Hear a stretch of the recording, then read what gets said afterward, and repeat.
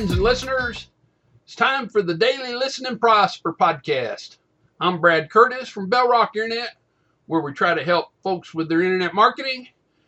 So if you have an internet marketing question that you'd like us to try to work on for you, please contact us. And the way to contact us is to visit our website at bellrock.net. That's bellrock.net, or give us a call at 928-451-8556. It's Tuesday, August 8th, and time to talk about internet marketing.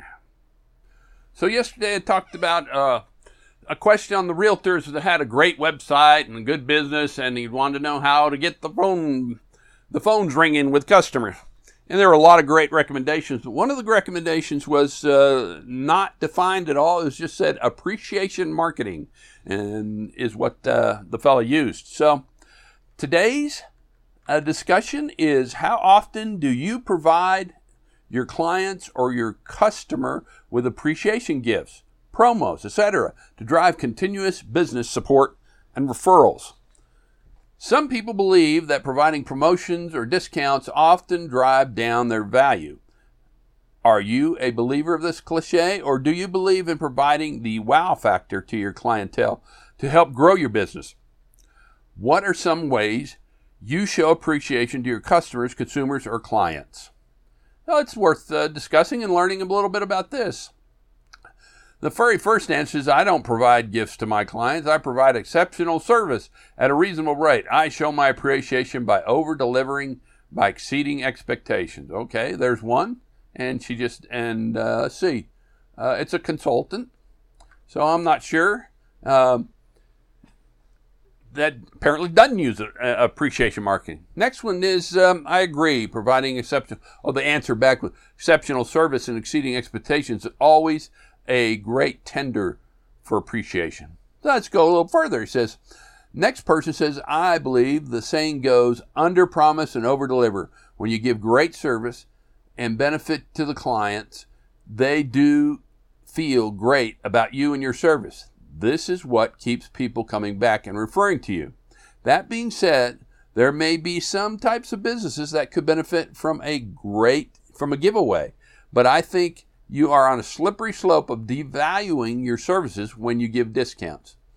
For some, contests may be appropriate, like roll up to win. This could be beneficial, I think, when it comes to giveaways or contests. It is really important to evaluate the return on investment. Good input. Let's keep going. This one from a money management business. Your questions cover several different areas of marketing and promotion, so I will address each area separately. Before I get into it, though, and you already probably know this because your firm does accounting and tax preparation, if you give a client a gift or treat them to some entertainment, like taking them to see a play or buying them movie tickets, only $25 of the retail price of the gift is deductible as a business expense. If you haven't done so recently, you can read about client gifts in the IRS publication 463. Second, it is not just some old cliche that continuous discounting drives down the perceived value of your product service. It is a grim reality in the business world. Just look at the pizza industry. The industry has spent decades discounting itself practically into bankruptcy by continually discounting their products and papering the world with enough coupons so that anyone who pays full price for a pizza nowadays is foolish. Continuous discounting and on-sale promotions are also perceived by many consumers as desperation, not a reward for us being a loyal customer. I don't believe in discounting my products and services. I believe in under-promising and over-delivering on the value my clients get for their money, which enhances the perceived value of my products and services. Over-the-top, excellent customer service can keep customer loyalty high. So, good input. Continues on, deliver the service over and above and not a bunch of discounts and gifts. Let's keep going. It is important to leave/give something to a prospect or client. People like when they are given things that are free. Plus, it is an excellent way to brand and market yourself. What you give does not have to be expensive, but it needs to come across as thoughtful. Give them something they can use. A nice pen, a coffee mug, a small notebook. You need to make sure both your prospect and client leave your presence feeling like their time was valued. Not everyone will be a client right then or never, but giving them something to remember you by will generate leads.